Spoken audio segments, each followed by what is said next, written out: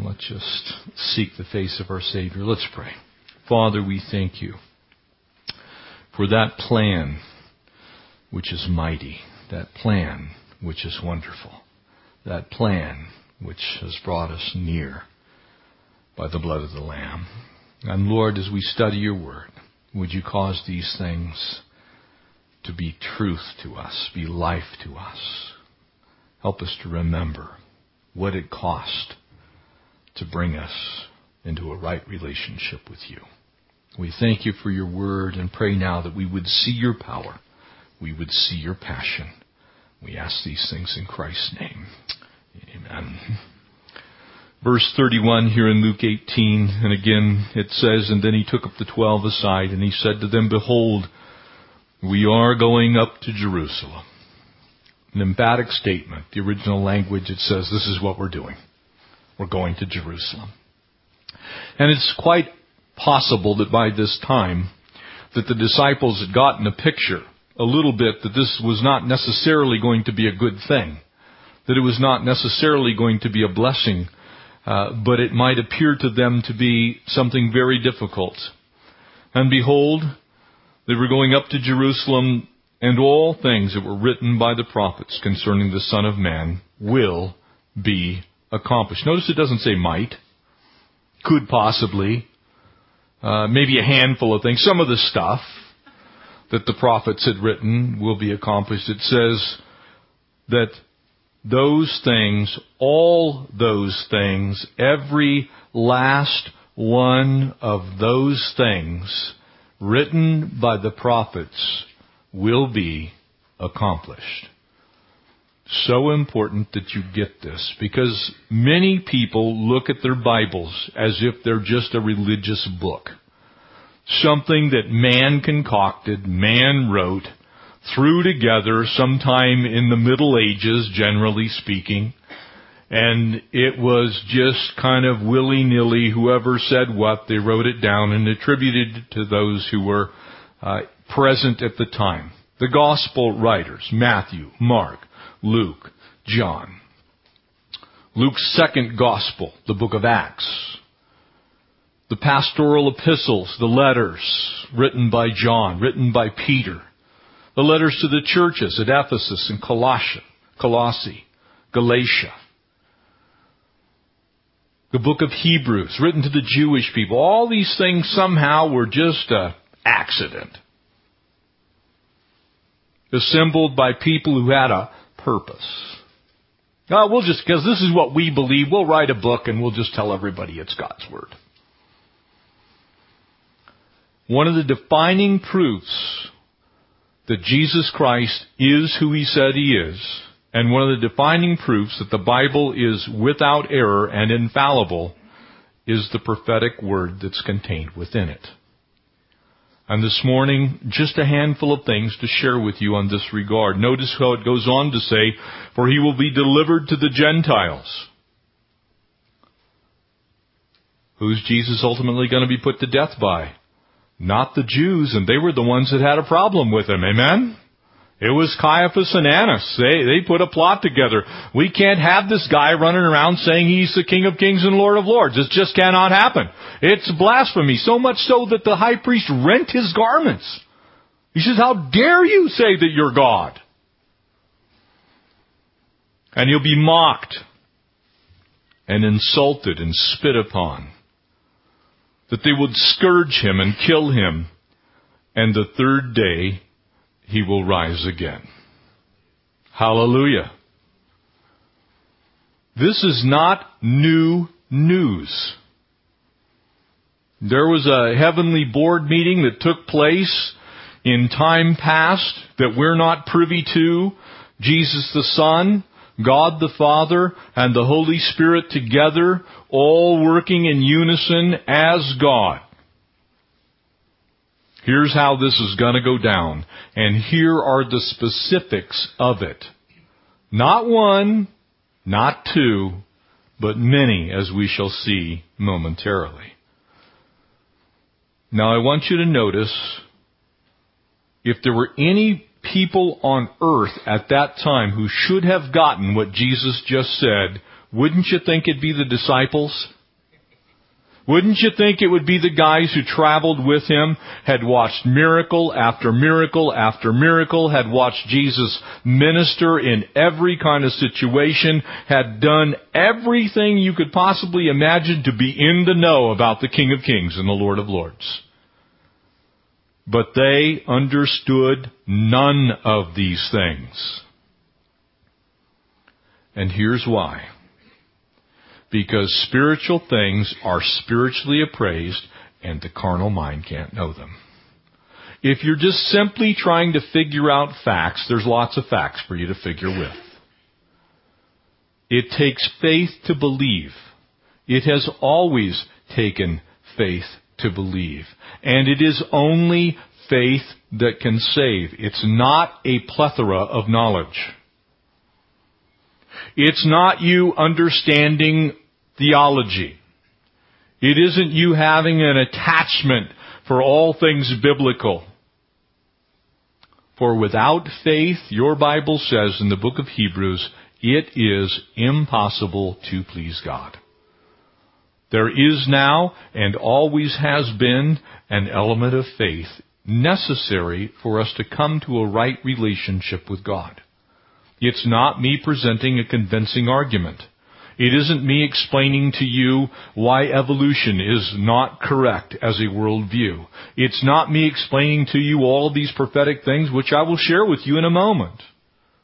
Though they're absolutely wonderful and they are edifying to the body of Christ, they alone cannot save you.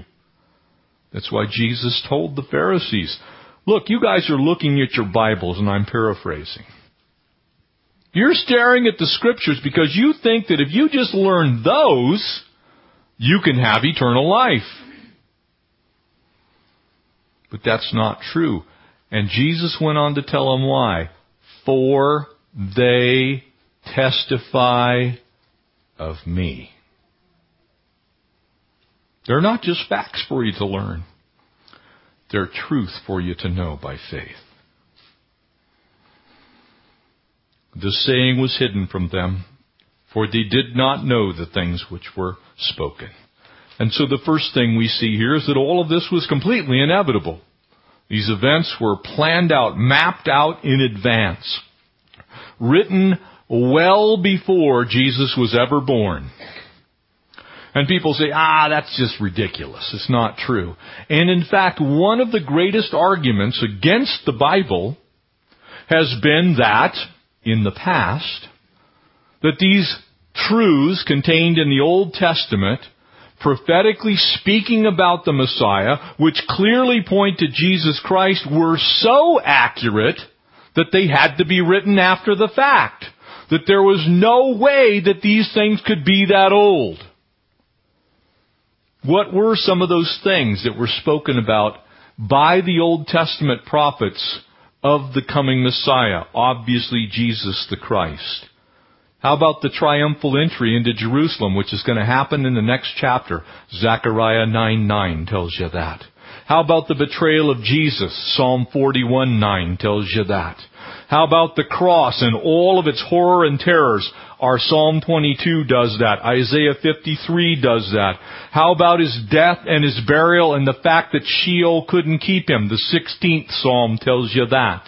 How about his ascension back home to heaven? The 24th Psalm tells you that. How about his enthronement to glory? The 45th Psalm tells you that. How about the outpouring of the Holy Spirit through him? Joel chapter 2 tells you that. How about joining the priestly line of Levi and the kingly line of Judah together in exactly one person?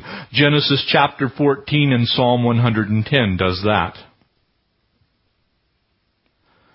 Now, if I sit here this morning and I look at you and I say, well, that's pretty amazing. Well, I just gave you about a dozen pieces of information. Now imagine that there are 485 specific pieces of information about the Messiah's birth, his life, his death, his burial, his resurrection, his birthplace.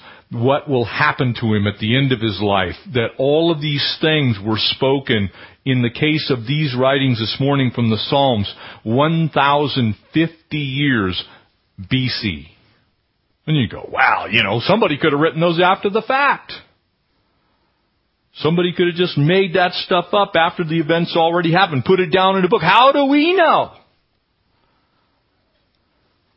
Friends and family, those pieces of information that I just gave you, if you took all of those, just that dozen, and you put them together and applied chance to them, just random events of a single person fulfilling those 12 things, you would come up to the possibility of 1 in 10 to the 27th power that one person living on this earth at any period of time could fulfill those. If you blow it out to 25 of the 485 prophecies in the Old Testament, it becomes completely mathematically impossible. It cannot happen. It's a number so large that there's not enough time in recorded history. If you gave the fact that the universe is supposedly 3.7 billion years old, there have not been enough people and enough time for one person to be born to fulfill all of those things.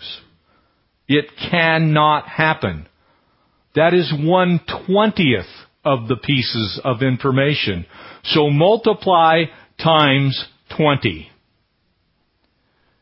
It's an impossibility. Now you say, and many have said, as the disciples said, we don't get it. We don't understand. We don't know. This is crazy. This is impossible. As Jesus added detail after detail after detail about what would happen to him, every single thing got more complex to the disciples. And it should get that way to you. Because when you look at your Bible, you should be going, man, that's crazy. Zechariah, Isaiah, David, Daniel, Amos, Joel, all writing in a period of history that's roughly 1,000 years long, beginning more than 1,000 years before Jesus got on the earth. You're going, easy answer, it was written after the fact. Whoops, not so fast. Until 1952, you could make that argument. Till 1952, you could have said somebody wrote it after the fact. But after a little Bedouin boy threw a rock into a cave at Qumran and busted open some clay pots containing 15,000 fragments of biblical passages. Every single book of the Bible, except for the book of Ruth, almost everyone, and we're talking about the Old Testament, of course, every single book, except for the book of Ruth in the Old Testament, either partial or complete, was in the Dead Sea Scrolls. All of them dated to at least 185 BC. So the New Testament writers did not put forth a myth that these things would happen to Jesus. We know that at least 200 years before he walked on the earth, that these words that we read this morning were on paper, because the 22nd Psalm was one of the Psalms that was in there. The book of Isaiah, not one copy, 5 complete copies of the book of Isaiah. Over 100 pieces of prophetic information about the coming King of Kings and Lord of Lords. So from God's perspective, it was very definitely a foregone conclusion. And from your perspective, you can trust your Bible to be accurate. As they began assembling the Dead Sea Scrolls, that was not completed, by the way, until 2002. And by the time it was all done, They put all of these things together, and these things all of a sudden became indisputable facts that they came before Jesus ever got here. They can't be contested anymore. So the person that's a skeptic that says it's so accurate, it was written after the fact, now has to come to terms with the fact, who wrote it beforehand? Who authored it in advance with that kind of accuracy? That by the time Jesus actually comes to this earth, because if the Romans could have done anything to keep these things from happening, they would. If the Jews could have done anything to keep these things from happening, they would have. If those who hated the coming Christ would have known the outcome of those events attributed to Jesus riding into Jerusalem exactly as Zechariah said, on the foal of a donkey, they would have ripped Jesus off of that donkey. They would have forbade donkeys to be in Jerusalem at that time if they thought it was going to be true. And one by one, the believer's faith was increased and the skeptics were laid to waste. You still need faith to believe, folks. But your faith is very reasonable. And furthermore, your faith is the only faith. Faith in Jesus Christ, that He is both King and Lord, Savior of all who believe, is the only faith that has that accuracy. It's not the Quran. I can tell you that emphatically. Because the temple that supposedly Muhammad fled to wasn't there when he supposedly fled to it.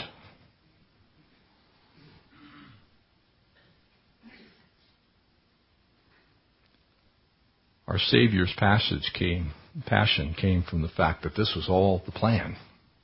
There was no plan B. There was only plan A. And God made plan A happen. Point by point, detail by detail, Jesus Christ went to Jerusalem to die for me, for you. Thank you, Jesus. Notice His power now. Picking up in verse 35, and then it happened as He was coming near Jericho. As I told you, He's on the Jericho Road. The Jericho Road is a long ascent to Jerusalem. It winds through some very windy canyons, lots of caves in that region. It was a frequent place for robbers. It was also the home of the Levitical order of priests. Most of them lived there. It's only 18 miles from Jerusalem. It was also the place that the publicans lived because they didn't want to live in Jerusalem because their lives were in jeopardy. And so Jesus is heading up this road. He's going to pass through Jericho. And notice it actually says this. And so He says He's coming near Jericho. And a certain blind man sat by the road begging. Now we know from Mark's Gospel his name is Bartimaeus. Blind Bartimaeus is on the side of the road. And hearing a multitude passing by, notice it doesn't say seeing, it says hearing because he couldn't see. He was blind. Hearing a multitude of footsteps passing by. They were passing by. They were on their way through. They had not planned to stop. But such is the power of Christ, that He sees all who cry out. Everyone who asks to Him will be given an answer. He asked what it meant, and so they told him that Jesus of Nazareth was passing by. And he cried out saying, Jesus, Son of David, have mercy on me. He used His messianic title. He cried out in faith. He couldn't even see Jesus. He had no idea whether it was actually true or false. It was his last time. Jesus was not going to pass through this town again. He said, look, I believe. Jesus, Son of David, have mercy on me. And then those who went before Him warned Him that he should be quiet. Look, don't make a ruckus here. Come on, this is our prime begging spot right here. We don't want to draw any attention to it. We'll probably have more beggars next week. Kind of keep it on the down low. You guys kind of squeeze in over there off this. Shh, be quiet.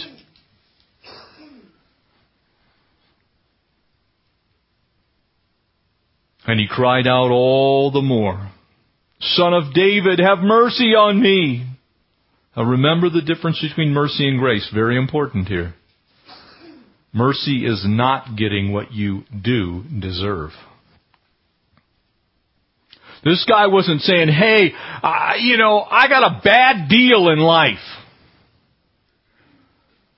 I was born with a congenital birth defect and I can't see. And it's about time somebody made it up to me. There's no eye clinic here in Jericho that can do LASIK surgery. Come on. I deserve this. I've suffered long enough. No, what he said was the exact same thing that you and I have to come to terms with. God be merciful unto me, a sinner. As wretched as I am, please, dear God, do not give me what I've earned. Don't heap on me what I deserve. And in calling him the Son of David, he is saying, you are Messiah. Because David had been dead for 1,000 years. This was not a literal son of David. It was a title that everybody knew about the coming King of Kings, Lord of Lords. If you were a Jew, you knew that the title of the Messiah was the Son of David. And so Jesus stood still and commanded that he be brought to him. And when he had come near, he asked him, saying, Family of God, this is the question that all of us must ask one day. What do you want from me? What should I say? How do I respond? God forces no one to receive grace, receive mercy, to walk by faith. But he gives all opportunity. And he asks for each of you to make the exact same public profession. There's no secret Christians on this earth. There are people whose faith maybe are perhaps more visible than others. But if you've received him and you believe in him, you will proclaim him. And so we ask the question, what do you want me to do for you? What do you want me to do? And he said, Lord, Master, Son of David, Messiah. Do you realize what he's saying here? He's acknowledging that Jesus is exactly who he claimed to be. Messiah and Master. I believe you're God. Lord, that I may receive my sight. And then Jesus said to him, didn't give him something to do, didn't give him a book to read, didn't give him a program to enter, didn't tell him to go see an ophthalmologist, didn't tell him to dunk himself, didn't tell him to do anything. Nothing. For by grace you are saved through faith, and that not of yourself, it is a gift of God. That not one of us could boast about coming to Jesus. Not the most right and righteous person who's ever lived. Not the most destitute, poor, deaf, dumb, blind, and sinful. None of us. We all come to Christ the same way. Amen? And he tells them how. Receive your sight. Your faith has made you well. Your faith has made you well. And of course that issue was not just the physical blindness, but the spiritual blindness. And this young man blind from birth, cries out, "Have mercy on me." And then he says, "I know you are the Messiah, and I want you to be my Lord. Save me, because I can't save myself." You see, God hears the prayer of anyone who says, "I can't save myself." God hears the prayer of those who will bow their knee now. Because your Bible says, your trustworthy, inerrant, infallible Word of God says that one day every knee will bow and every tongue will confess that Jesus Christ is Lord. And there's going to be a whole lot of people who will be doing that from hell. Because they will then realize absolutely, unequivocally, that Jesus was who He said He was. And that they did not believe. They did not exercise faith. And immediately, he received his sight and followed Him. Notice he didn't stop at just receiving his sight. He did what Jesus said all must do. If you are my disciples, keep my commands. If you are my disciples, pick up your cross and follow me. If you desire to come after me, leave your father, your mother, leave the world behind and follow me. This guy acts on his faith. He's not just standing there in the middle of the road going, "Well, I don't know. It's nice to see, but..." How many people disrespect what the Lord has done in their lives to the point that they will not follow? They want their fire insurance. They want Jesus as Savior, but don't talk to me about the Lord stuff. I want to be my own Lord. I want to do things my way. I know your word says that, but I don't want to do it. Can I tell you that your Bible doesn't teach that you can come to Christ without repenting? Doesn't teach it. Does your Bible say that you need to be perfect? Oh, no. But you need to get in the process of being perfected, that's for sure. You need to start letting go of stuff. You need to come to that place where you realize that you're not very good at running your own life. And that you need some help. And you want that help. And you're willing to do what that help tells you to do. That's a person who has the assurance that they really know Jesus. Everybody else, your Bible says, you're self-deceived.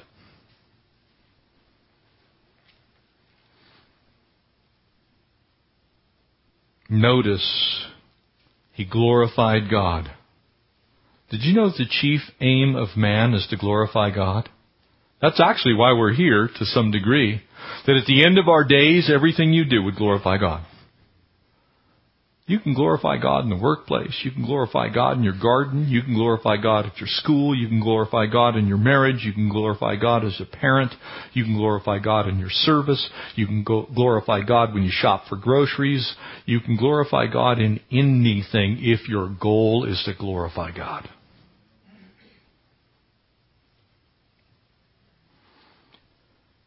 And all the people, you want to see a witness? Look at this. When they saw it, they gave praise to God. One person whose life is turned around by faith, and the people surrounding give praise to God. Can I ask you this morning, are you doing that? Is your life so turned around by God that when people see what you do and how you live your life, that they give praise to God? Man, I wish I was like that. I want that for me.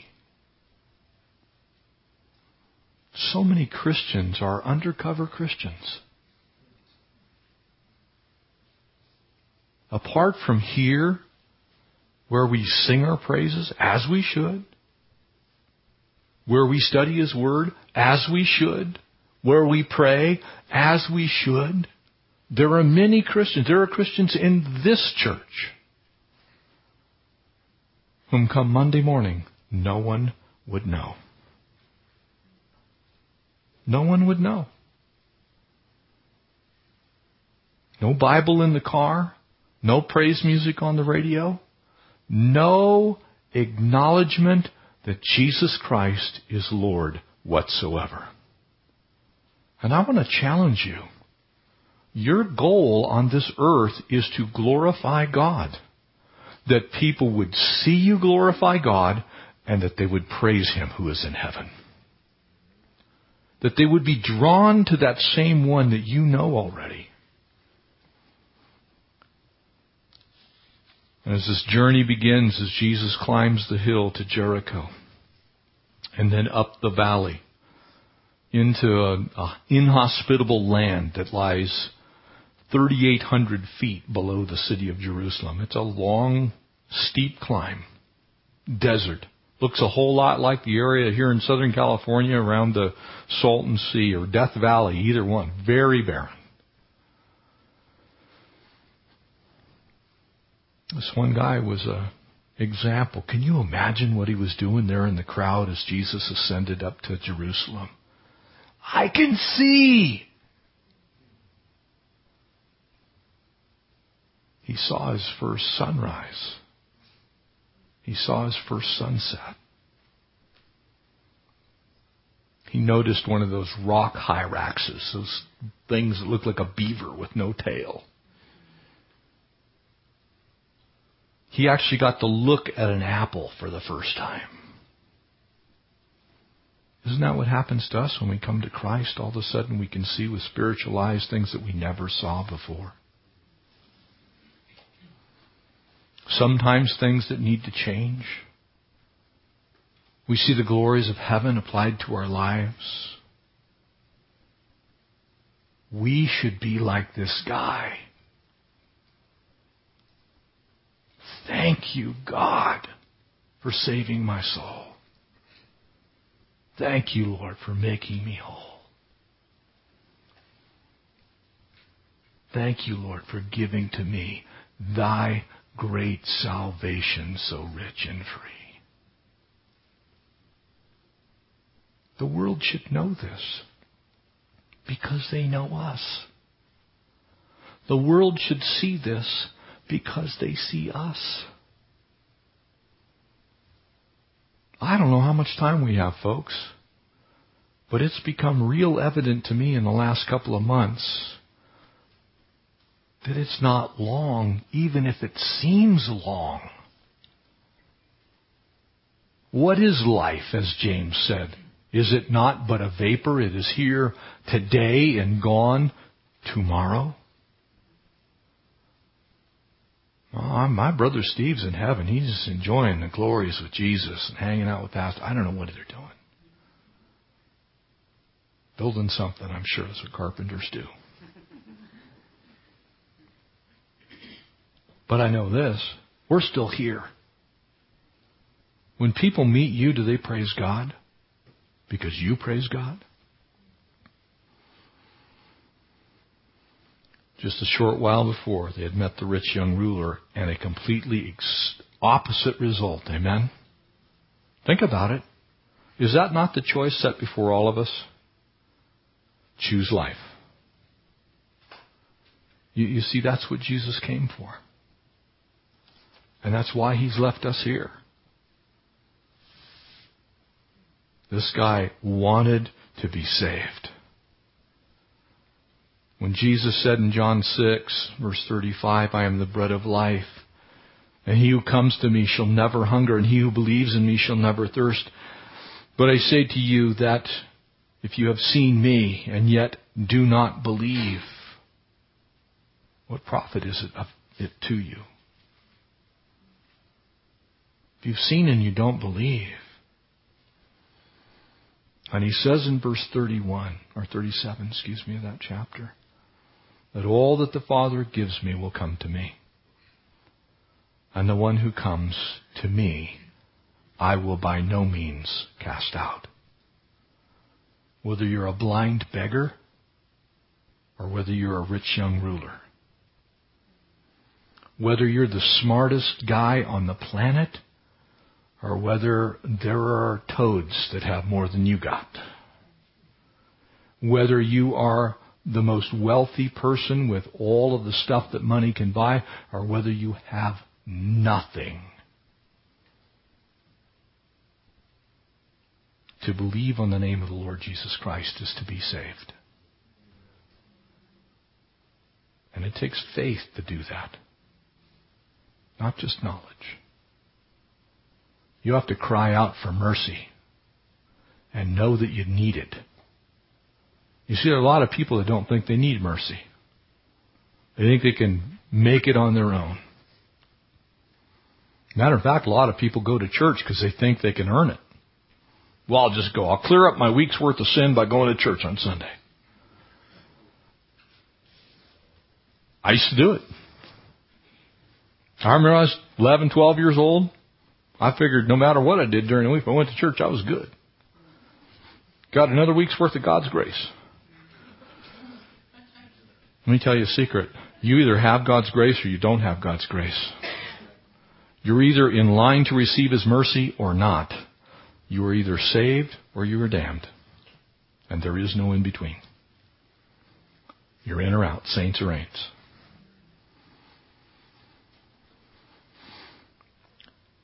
And that comes by faith. It's an essential. It's not an elective. James 5 says, is anyone suffering? Let him pray. Is anyone sick? Pray over him. The prayer of faith will save the sick. The Lord will raise him up on that last day. And it says there in verse 16, the effective and fervent prayer of a righteous man avails much. And you know what? You can be a beggar and still be righteous in Christ. You can be a pauper and still be righteous in Christ. This young man simply did what all of us must do, and that's follow Jesus. As imperfect as we are at it, and let me end with this. None of us, while we're still in these mortal tents, these earthly bodies, are going to be perfect at following Jesus. Certainly not me. I'll make me the prime example of that. But all of us can still do what God's asked us to do by faith each day. You may stumble, you may fail, you may falter. But that's why you need grace. That's why you need mercy. And that's why you believe by faith. Because it's not of you. It is all of Him, given to you because of what Christ did on Calvary's cross. That, my friends, is the gospel. And the gospel saves. Let's pray. Father, I want to pray if there's anyone here this morning and they have never believed on the name of the Lord Jesus Christ. They have never, like this blind beggar, cried out and said, have mercy upon me. Lord, I pray that your grace would just come to them like a flood. Lord, that you'd convince and convict them of sin, of righteousness. Lord, of your plan all along to save as many as would believe on your name. And that there is an option, and that option's not good. We pray, God, that you would reach into each of our hearts. And Lord, with the things that we do and say, because we are children of faith, cause other people to praise you, other people to glorify you, other people to bless your name. We ask all this in the precious name of Jesus, our Savior. All God's people said, amen. Would you stand? If you need prayer after service, I'll be up front. Love to pray with you.